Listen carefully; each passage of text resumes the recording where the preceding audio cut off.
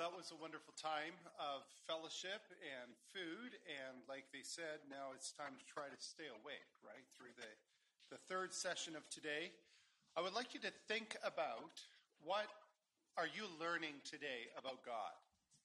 Things that you've maybe never thought about before, about who God is and who he is to you, especially personally, as we've come through 2 sessions of thinking about me, how I was designed, divinely designed and created for a purpose, and then new life coming, a new identity in Christ, taking those experiences from the past, growing up as a child, going into adolescence, relating to my parents, learning about God from our parents. I believe we do. I believe we learn about God from our fathers, but also our mothers, from our uncles and aunts, from our grandparents is certainly the case as well. So we're part of a physical family. And one of the beautiful parts of being part of a family is that they can never put you out. Right? I mean, they can try, but at the end of the day, they're still your family. And I think that's one of the beautiful things about being a child, is that, you know, even when you're bad, even when you're annoying and obnoxious, they're not going to put you out in the cold all night long, right? They're going to have to put up with you. They're family. Thinking about our new identity and being part of a new family. And that's where we want to kind of shift gears here this afternoon. And now I'm not thinking so much about me and personally. Let's start thinking about the people beside us, you. We're going into the second person here. If it's singular, then it's you. And if it's plural, it's you. In Spanish, in Canadian, we say yous. And here in the South, I hear y'all. So plural is y'all, right? It's this group. And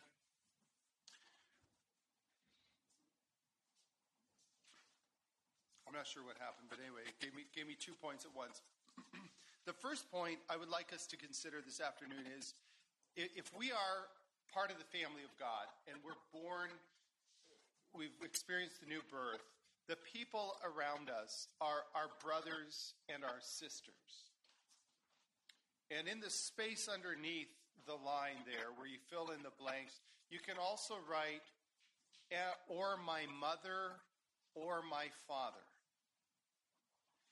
I would encourage each one of you young people to look for, in your church or in your community, find a spiritual father other than your own father. Find a spiritual mother, if you will, girls, apart from your own mom. There are going to be some things in life sometimes you need somebody to talk to about that maybe you can't talk to your own mom.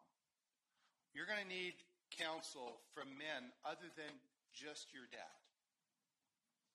And so start developing that relationship. And I pray that there are these people in your congregation, and you're just going to feel sort of a connection in your spirit toward that person. And I believe God does all things well. I believe with all my heart he puts us into a community because those people have had experiences. They can speak into our lives in ways that you'll never imagine. As you get to know somebody on a deeper level, and they start opening up to you, and you start opening up to them with your problems, you will discover that they have had experiences that you never knew about. Because they haven't told anybody about these experiences. But it's going to help you, and they're going to be able to help you find your way. You are part of the family, this new family in Christ. I'd invite you to open your Bibles to Matthew chapter 12 and verse 46. We have this little snapshot into the life of Jesus, and we were talking about that earlier today, how Jesus came to earth. He was born of a virgin. We sing about it at Christmas time, and we have all these Christmas carols, and they're really great. We just kind of, hail the virgin birth and keep going. And we don't really think about how incredibly awesome that is, that God became a man and dwelt among us. He was born of a virgin and brought up by a carpenter named Joseph and lived on this earth, the same earth that we live on. He lived there for 30 years. And then we have this little picture, and I just love this passage. In Matthew 12, verse 46, so Jesus is teaching, and while he yet talked to the people, behold, his mother and his brethren stood without, desiring to speak with him. So he was teaching, and his mom and his brothers and sisters came.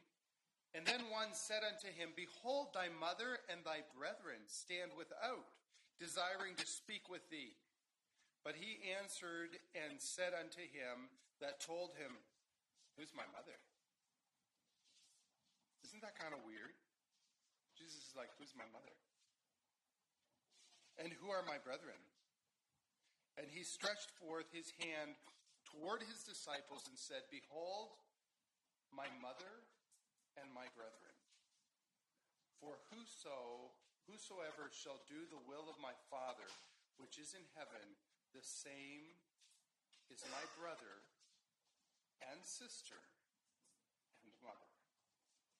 So I'd invite you to stand, and we're going to read that last verse all together, because that's a key verse here. Here we go. For whosoever shall do the will of my Father, which is in heaven, the same is my brother and sister and mother. One more time. For whosoever shall do the will of my Father, which is in heaven, the same is my brother and sister and mother. Thank you. You may be seated. Maybe you've heard this before, but everyone you meet is one of two people. They're either part of the family, and therefore your brother or sister, or they're part of the group that's not part of the family yet, and you should be reaching them with the love of Jesus. And if you let that settle in and you really think about that, that includes the clerk at the grocery store. That includes the waiter or waitress at the restaurant.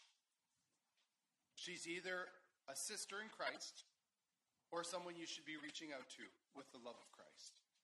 That includes the guy that cut you off in traffic. Isn't that crazy?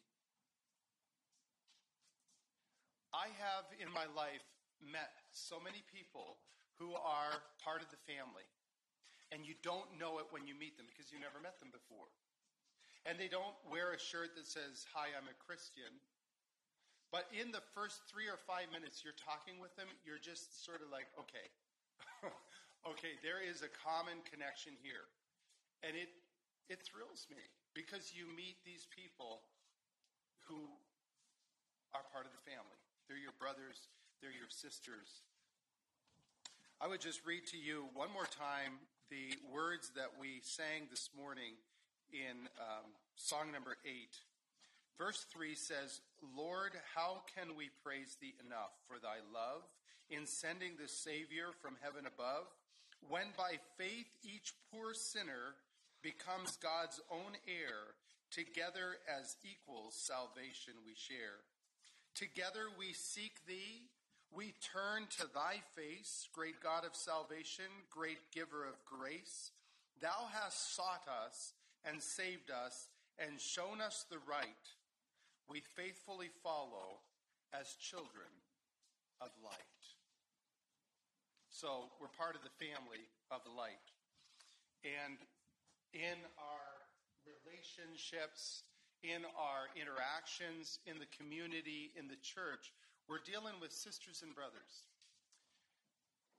And I get a little bit worked up, I guess, when young people can't have a normal, casual conversation with their leaders or with the older people in church. Because you need them and they need you. We need each other. And in the space underneath that point, you could write what I originally had here. I had written, I need you in order to succeed. And that's true for me. I need you. I need a community in order to succeed. We need each other. It seems a little bit arrogant for me to say you need me because I live far away and you really don't. But you need people in your life that are going to give you direction, that are going to bring meaning to life, that are going to help you along the way. I'm going to just do this. You're going to see the screen flash a whole bunch of times because I'm going to go way back for a picture. Just watch. Here it goes. Right there. That's the one. If there's one thing I wish I could redo on the last talk that I gave you, it's to tell you the story of Jose. And I'm just going to go back there for a second to make a point. I'm going to tell you about this guy here, Jose. And I don't know if somebody back there wants to turn off the lights, if you can see it a little better. It's not a huge deal. But Jose came to our family when he was 10, and he was a street boy. His mom was a bar lady, and his dad was anyone's guess. His mom died when he was about 2 or 3, and she left him with the old lady she worked for at the bar. Are you kind of getting the picture how this thing's working? So then he kind of was her boy, and she died when he was about 5, and then he was on the streets, fending for himself.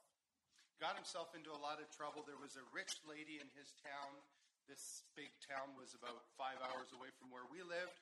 This rich lady would give him food and buy him shoes and buy him clothes and try to get him to live with her family because she wanted to protect him. And that worked as long as she did everything he wanted. But when she would, put rules in place or whatever, he'd just take off and leave. And then the next time he really needed somebody, he'd kind of go back there and cozy up. It's a long story how he came to our home, but he did come and he lived with us from the time he was almost 11 until just after his 15th birthday.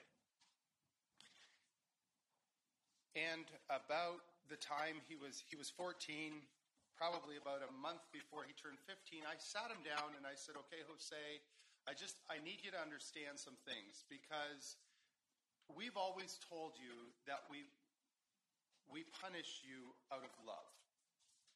And you've probably noticed we're just not punishing you nearly as much as we used to, and it's because you're grown up. You're 14. But I just want you to understand that it's not that we don't love you as much as we used to, and it's not that we don't care. What you're doing and the decisions you're making, we're not happy with. They really hurt us. But I need you to understand something very clearly, Jose. And that is that every day, the way I see it, you are less responsible to me as your father and more responsible to God, your Father in heaven. And I said, I just want you to be careful because God punishes too. And he said, I'd much rather have God's punishment than yours. And I thought to myself, you poor boy, you have no idea what you just said. About a month later, he ran away. It was a Sunday afternoon, and I had found a large amount of cash. And we knew about how much money all the boys had, and it was way more than he should have had. And so we found it kind of by mistake. Is it by mistake? When raising boys like Jose, I say you're kind of doing parenting joint with the Holy Spirit. And any parent here today that has raised a child to teenager understands that you're actually parenting with the Holy Spirit the whole time. But this was kind of an eye-opener for me, just how much you need God's intervention Anyway, we came across this big stack of cash, and I said, Jose, don't look for your money. I have it. I will gladly give it back to you or to whoever it belongs to, but you're going to have to explain it. He never explained it. He let himself down from the top porch, and he was gone. We had company over, and when they left, he wasn't around. We went up into his room. His things, we could tell he had packed a bag, and he was gone. Make a long story short, we didn't really know where he was for 2 years. We didn't know if he was dead or alive. And I spoke about how, you would find yourself driving along the road hours away from home, and you just kind of look along the road. Is he here? Am I going to see him today? And then 2 years later, the circus came to town, and they were known to do that. Once a year they would come to town, and this time they set up in the big field down from our house, about 3 blocks from our house. And as I was driving home on my motorbike, I heard somebody whistle, and then I thought I heard my name. And so I slowed down. I actually turned around, and I came back because I was sure somebody had called my name. And I turned around there where they were setting up the Ferris wheel. There was Jose. He was with the circus. And I went over to him, and I gave him a hug, and I said, "Are you coming for supper?" He said, "You don't want me for supper." I said, "Well, of course we do. Our doors are always open to you. Come for supper." He said, "You really mean that? Like, I can come for supper?" I said, "Of course." So he came for supper, and he always enjoyed Brenda's cooking, and that night was no exception. He lifted up his shirt. Remember, this is the boy that told us that I don't need your discipline. He lifted up his shirt, and he showed us where he had been stabbed in the back. With tears in his eyes, he told the other boys, he said, "Don't ever leave. It was the worst decision I ever made in my life. I don't know what I was thinking." He told us how he had been with a friend, and I don't know what they had been doing, but the other people, I don't know if it was law enforcement or another gang or what, I'm not sure who caught up with them. They shot his friend. They held the gun to his head and pulled the trigger, and it went click. And so they recocked the gun and pulled the trigger again, and it went click. That's when he ran for his life. The reason I tell you that story is because we are part of a family.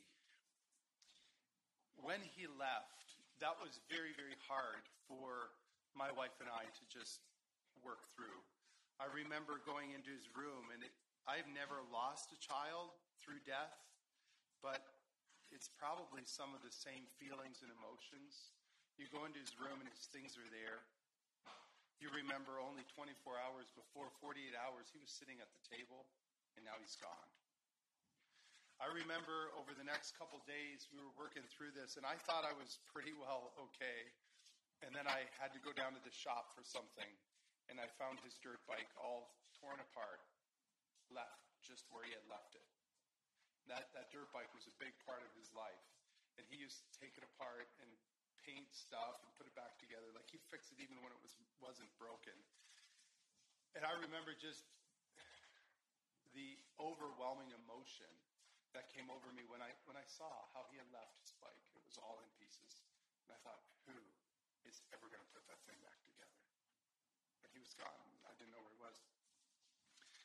The real point of this story was that God sent us one of our church members in the next few days after he left. Her name is Olga. And she came and she said, I've been watching you, and you have taken his leaving really, really hard. And we said, well, yeah, it's so hard. Should we be trying to find him? Should we be going after him? She said, no, you just have to leave him to God. And those were words we needed to hear. But she wasn't done yet. She said, remember 4 years ago when he came into your home? I mean, here's a street kid coming into a Christian home. Better yet, a Mennonite Christian home. I mean, we can all see God's hand in that, right? He said, but now God is taking him out of your home. And she said, we have to see God's hand in this too. He's in God's hands. She said, you know how at our school we only have grades 1 to 6? We only do primary grades, 1 to 6.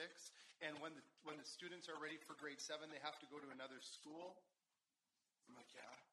She said, that's how it works with God too. She said, you guys just do primary here in your home, but Jose's ready for the next level, and God knows that. And you don't do high school here. So God's taking him to the next level. I believe God sent her to just bring peace to our hearts and help us to accept what we couldn't change. And I believe God does that over and over and over in our lives. He sends people with a message for us. You see, I believe that when we read the Bible, we hear God's words.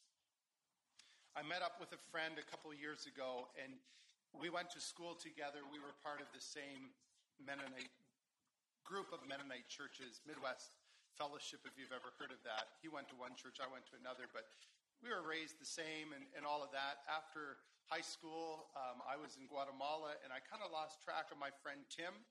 Tim got caught up in this whole charismatic movement, and the people of his church were all into the thing of hearing God's voice, like hearing an audible voice, and that was a big deal.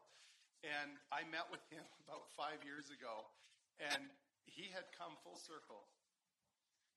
I will never forget what he said. He said, Stephen, I'm so done with this trying to hear an audible voice from God. He's like, God's words are right here. If you want to hear an audible voice, then just read it out loud. And you know, that's so true. It's right here. Don't go looking and waiting for that audible voice. Just read out loud if you want to hear the audible voice, because he's speaking. I believe God speaks through us. God speaks to us through the brotherhood. God speaks to us through that older man or lady at church. And it's not confined to gender, okay? Young men, there may be a sister, an older sister in church that tells you something you need to hear. Listen to it. And girls, there might be an older man or another man that challenges you in an area in your life. Listen to it. It's not so much them talking as it's God. I've already preached sermons where people come up to me afterwards and they're like, you were preaching right at me. You must know all about my problem.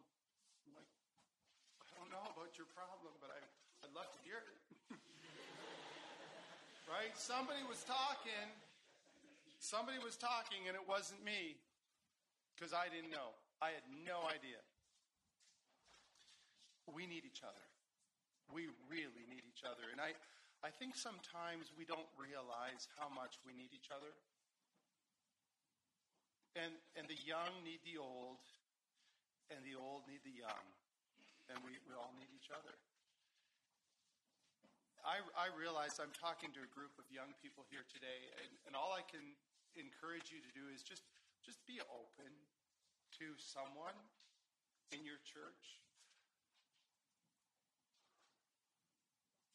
I believe the devil has attacked God's people with lies for 6,000 years. And the rascal isn't creative. He uses the same lies. He's been using the same lies for 6,000 years. And the problem is they work. They work so well. But here's one that I think we need to realize as young people. The devil will often say, don't you dare let anybody know you're struggling with that. You don't tell anybody. I mean, what will they think? If you're honest about that, what will they think? If we follow that, it's true, there's part of us that doesn't want to admit how far we've gone, how deep we're in, whatever it is that you're struggling with. But if we keep it to ourselves, the devil will beat us every time. If you share it with one person you trust, you, that other person, and Jesus, you will win. You will absolutely win. That is vital to finding deliverance from whatever you're facing, whatever you're struggling with. Maybe it's a fear, maybe it's an anxiety, but share it with somebody. Share it with someone you trust. That will go so far in helping you to find the tools that you need. They are right around you. And young people, there are people that are going to soon start coming to you and saying, can you help me with this? They're going to be reaching out. And I would say take those opportunities. You'll probably say, but I don't know what I'm doing. It's okay. They trust you. And if you don't know the answer, like any good teacher knows, you don't have to know the answer. But you can say with 100% certainty, do you know what? I don't know the answer, but I know it's in here. We can find it. If you and I work together, I know we can find it. You can also say, wait a minute, I'm not sure. I'm in over my head here, but I'll get back to you. I promise I'll get back to you and make sure you get back to them. When I was 18, I started a new job in Canada. Our family kind of moved back and forth from Guatemala a few different times. And when I was 18, we moved from Guatemala back to Canada. And I remember my dad telling us two boys, my older brother James and myself, he said, okay, so we moved back so that your sister could go to nurses training. That's going to take a lot of money because she's going to college. So I'm going to need your help. You guys get jobs, and I don't really care where you work as long as it's not where I work. And that maybe seems odd and strange, but I can explain it to you. We lived as a family, very tight family unit in this little jungle town, not a lot of other interactions. And my dad had the foresight and wisdom to realize that he had taught us a lot, and we had spent a lot of time with him, and now it was time for us to learn from other people. I got a new job making grandfather clocks, of all things, in a woodworking shop not far from my home. And in the first week, I met this young man, Paul. And Paul smoked. Every break, he'd be outside smoking. He was about my age, 18 or whatever. And in the first 3 weeks, he came up to me and he said, "You're a Christian, aren't you?" I said, "Well, yeah, I am." And I was, pretty shaky on my feet as a Christian when I was 18. I'd been baptized, but I was still dealing with stuff. I mean, you know a little bit of my story. He said, "You're a Christian?" And I said, "Yes, I am." He said, "Well, I'm not. I'm an atheist. I don't believe there is a God. And unless maybe I'm God. Maybe I'm God. I'm not sure. That would be the only God that exists." I remember putting my arm on his shoulder and walking him out to the overhead door that was there. And it was a beautiful day, sort of like today. And the trees and flowers, and there was a river that ran past the shop where we worked. And I said, "Paul, let me tell you something." I said, "Look at those trees. Look at that river. Look at the birds flying." I said, "Two things. There is a God, and it's not you."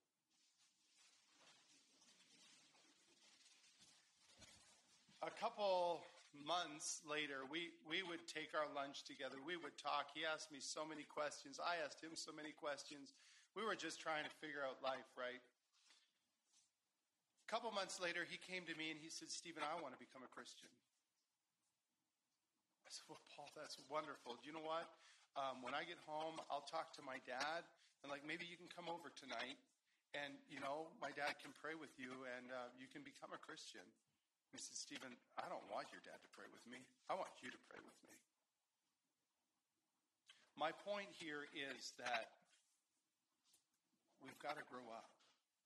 There are people coming behind us that need us. They're going to reach out to us. I felt so ill-prepared. I had never led anybody to the Lord before in my life. I had no idea what I was doing. And so I said, "Okay, Paul, you're going to have to give me a bit of time." I remember lying in my bed that night and hardly being able to go to sleep because, well, you can imagine what thought was on my mind. What if Paul dies tonight? What if Paul dies tonight? So I prayed a very personal prayer, and I said, "God, just keep Paul alive till the morning." And he did. He did. Yeah, my encouragement is just be open. Be open to people. When people reach out to you, if you're not ready, that's okay. It's part of growing up, but you're going to have to get ready. Here we go. You are not perfect. I'm not either. And we will let each other down sometimes. You can write that in however you want, but just understand, and I think this is key, because part of our Mennonite culture in Ontario, I'm sure it's different here in Virginia. Actually, I love the food. I love the weather. I think I'm going to move here. You've probably got this one figured out as well, and that is that you don't expect other people to be perfect. But part of our Mennonite heritage in Ontario is sort of built around that. Like, come on. We know we're not perfect, but we're sure going to try to come across like we are. No, we're not perfect. There are times I will let you down. Okay, so brace yourself for it. I will let you down.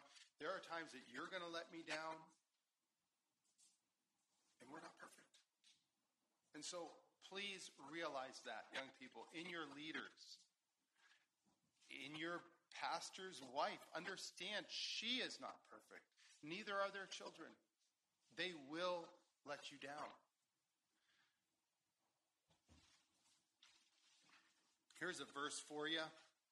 I think it's Psalm 118, verse 8, but I won't know for sure until I get there. Does anybody know what it says?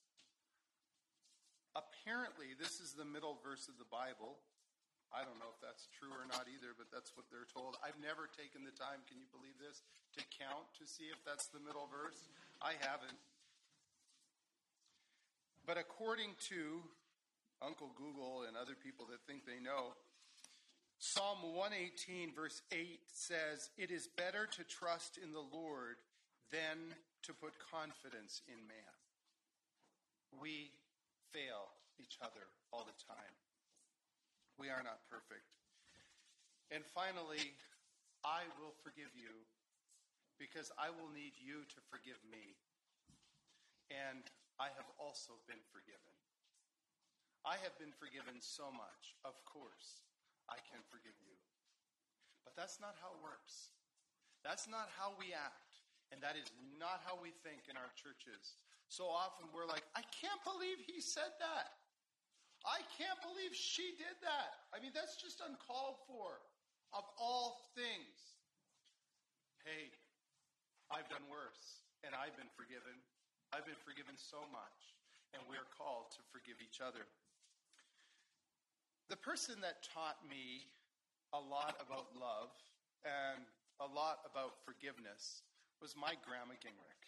And I've heard just a few little stories about the Gingrichs here this weekend. Some of you know, and others are about to find out, that David Gingrich is my uncle. My father is Mark, and Mark is just older than David, and the stories of those two are legendary. The way apparently it went, like some people know Dave to be a real active, exciting, crazy maybe person. And somebody asked me last night, is it true that your dad was actually kind of the instigator? Like, is he kind of the one that taught Dave everything? Like, is that true? I would say, yeah, it probably is. I think the way the legend goes is that my dad would come up with the ideas, Dave would help him to do it, and then their older brother Paul would tell on them and get them into trouble. And that's how it often works with the birth order. But these two guys grew up, and the lady that raised them was my Grandma Gingrich, and she was a person that taught me love. She would accept you no matter who you were, and she would accept you no matter how you were acting. Of course, you had to listen, you had to obey. There were consequences for that if you didn't, but she loved you, and you knew she loved you. But she proved it to me when I was about 9 or 10 years old, or maybe 11. I don't remember exactly, but we lived in Ontario for part of my life. I already told you that. My grandpas lived in Hartwell, Ohio, and we would go there on weekends. And sometimes there was a long weekend, and so we could travel down after work, my dad's work on Friday, after school on Friday. we'd get to Hartville, and we would have a wonderful weekend with my grandparents because my cousins would come. And my dad's family was all over places in the U.S. Some of his sisters lived in Canada. A brother lived here in Virginia, Dave. West Virginia was Uncle Paul. Indiana was Uncle Samuel. And these families would converge in Hartville, Ohio, and we would have this big old family reunion, and it was wonderful. When I was about 10 or 11, we had gone there, and I think it was a thing where the Canadians had a holiday and the Americans didn't, so we got there a day early, and we had grandpas all to ourselves. But we were looking forward to our cousins coming where we could, be together. And some of us would sleep in the playhouse, and some would sleep in the old camper, and the couples, our parents kind of got bedrooms in the house. Looking at that house now, it was not a very big place. I don't know how my grandma did it, but we were there, and it was one big happy family. My grandpa's kitchen was very small, so small, in fact, that the table was shoved up into the corner, and there was a bench on the one wall and another bench on the other wall. And it was a fun place to sit because you could all pack in there with your uncles and cousins, and, we'd all get around that table. Well, if you were in the back corner, the only way out was to climb over people, or I remember walking behind people on the bench to get out, to go down the 6 steps to the laneway out the front door, or you could go under the table, and being a Gingrich, that was also a viable option. A bit of Gingrich etiquette, and this comes straight from my Uncle Dave. As far as reaching across the table for something, that's okay, according to Uncle Dave, as long as you keep 1 foot on the floor. Okay, it's not a reach as long as you have 1 foot still on the floor. Well, this day, we were waiting for the cousins to come from Virginia and West Virginia, and my grandma had made her sauerkraut and sausage in a big roast pan. And it was sitting on the corner of the table, and the cord went across the bench and plugged into the wall. My grandma made the most amazing mashed potatoes, and they were almost ready to serve. We were expecting them any time. I was sitting on the bench coloring a picture when the shout went out, "The cousins have arrived." The cousins have arrived, and everybody rushed out to meet them. I was the last one out, and I went scooching across the bench to go tearing down the steps out to the laneway where I was going to meet my cousins, but I forgot the cord. And as I went out, that whole roaster landed on the floor, and there was sausage and sauerkraut. Like, not all over the floor, but it was on the floor. And the roaster went clang and bang. I had a propensity as a boy for getting into trouble. I got into so much trouble, like more than all of my siblings combined. And I remember just feeling sick and thinking, oh my goodness, I've done it again. I'm in so much trouble. I didn't know what to do. I wanted to cry. I went down the 6 steps, and there were my cousins. Everybody was happy. The first person I came to was my grandma, and I tugged on her sweater, and I said, "Grandma, I have a problem." And she just turned around, and we walked back into the house. I said, "I knocked the roaster off the table. There's sauerkraut and sausage everywhere." She said, "Well, let's see. It can't be that bad." And we went up the steps, and she saw the mess. She went over to the counter. She grabbed a spatula. She said, "Here you go." She got one, too. She said, "Help me clean this thing up. What they don't know won't hurt them." It all went back in the roaster.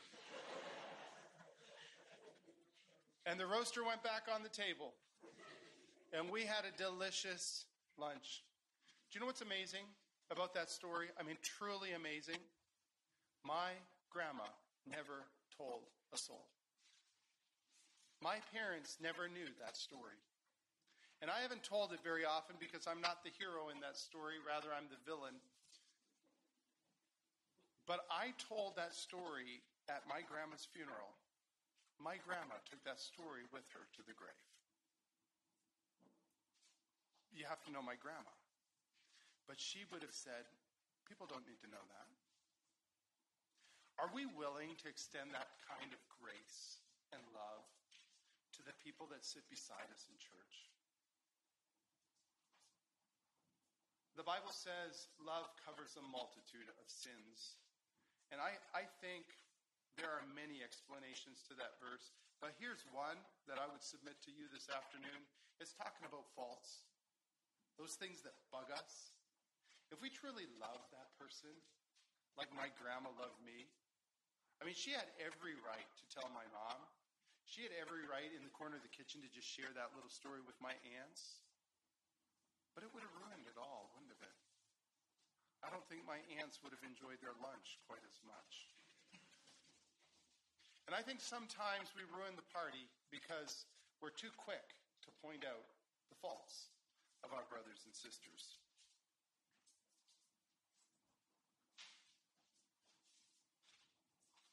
I would invite you to stand and say this with me. You're welcome to do the motions too if you care to. I am loved. I am called. We need each other. He has overcome. We are more than conquerors through Christ.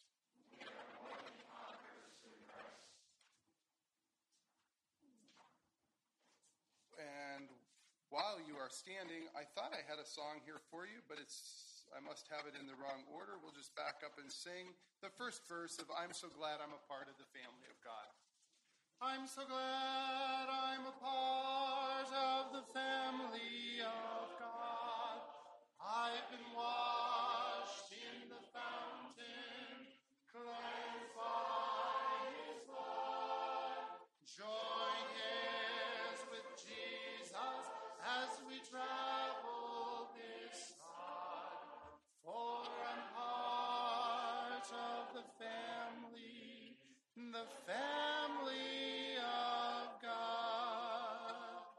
You will notice we say brother and sister around here.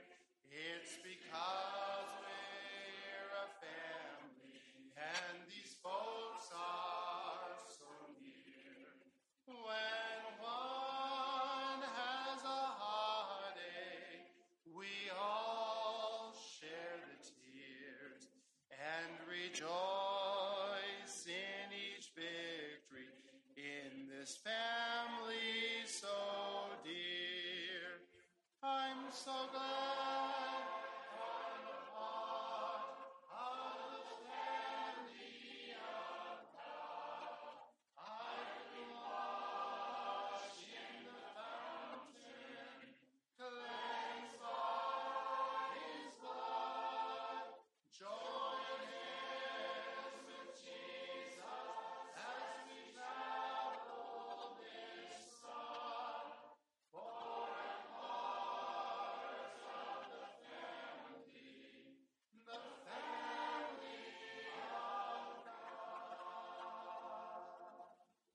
Thank you. You may be seated. For a 5-minute challenge today, what I would like to challenge you with is the question, what have you learned about God today? I would just invite you to use that space under the 5-minute challenge on your paper and write down there 1 or 2 things, you can do more if you like, 1 or 2 things that you have learned about God today, about who God is, who He is in relation to who you are.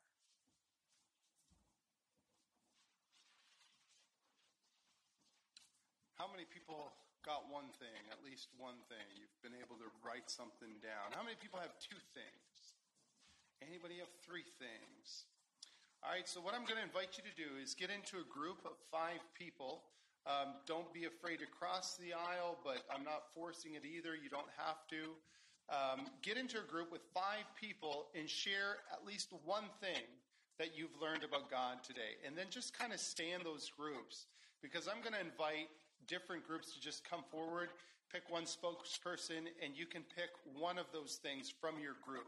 So the person that came up with it isn't necessarily sharing it, right? So there are going to be 5 people up here, and obviously one of them had that thought, but it's not necessarily the person that's saying it. So nobody can trace it back to you really, except the people in your group. We're just going to practice community a little bit, practice family, brothers and sisters, sharing what you learned about God today. And I think that's really important for us in our lives. So go ahead, just get into groups. I'm not going to make groups. You find 5 people, get in a circle, stand up, move around, use the aisles, use the space at the back, use the space up here. And in about 5 minutes, we're going to hear from some of these groups. So off you go. Have fun. Participating for sharing with your group, that takes courage, and it's good. I'm sure in your groups, you were able to hear things, too, that you hadn't thought of just exactly that way. I find it so interesting in preaching, hearing what people heard after you speak. Often, I didn't even say that, but that's what they heard. And so I believe that's the Holy Spirit working in the lives of people and giving them what they really need to hear. So God bless you as you did that this afternoon as well for your little groups.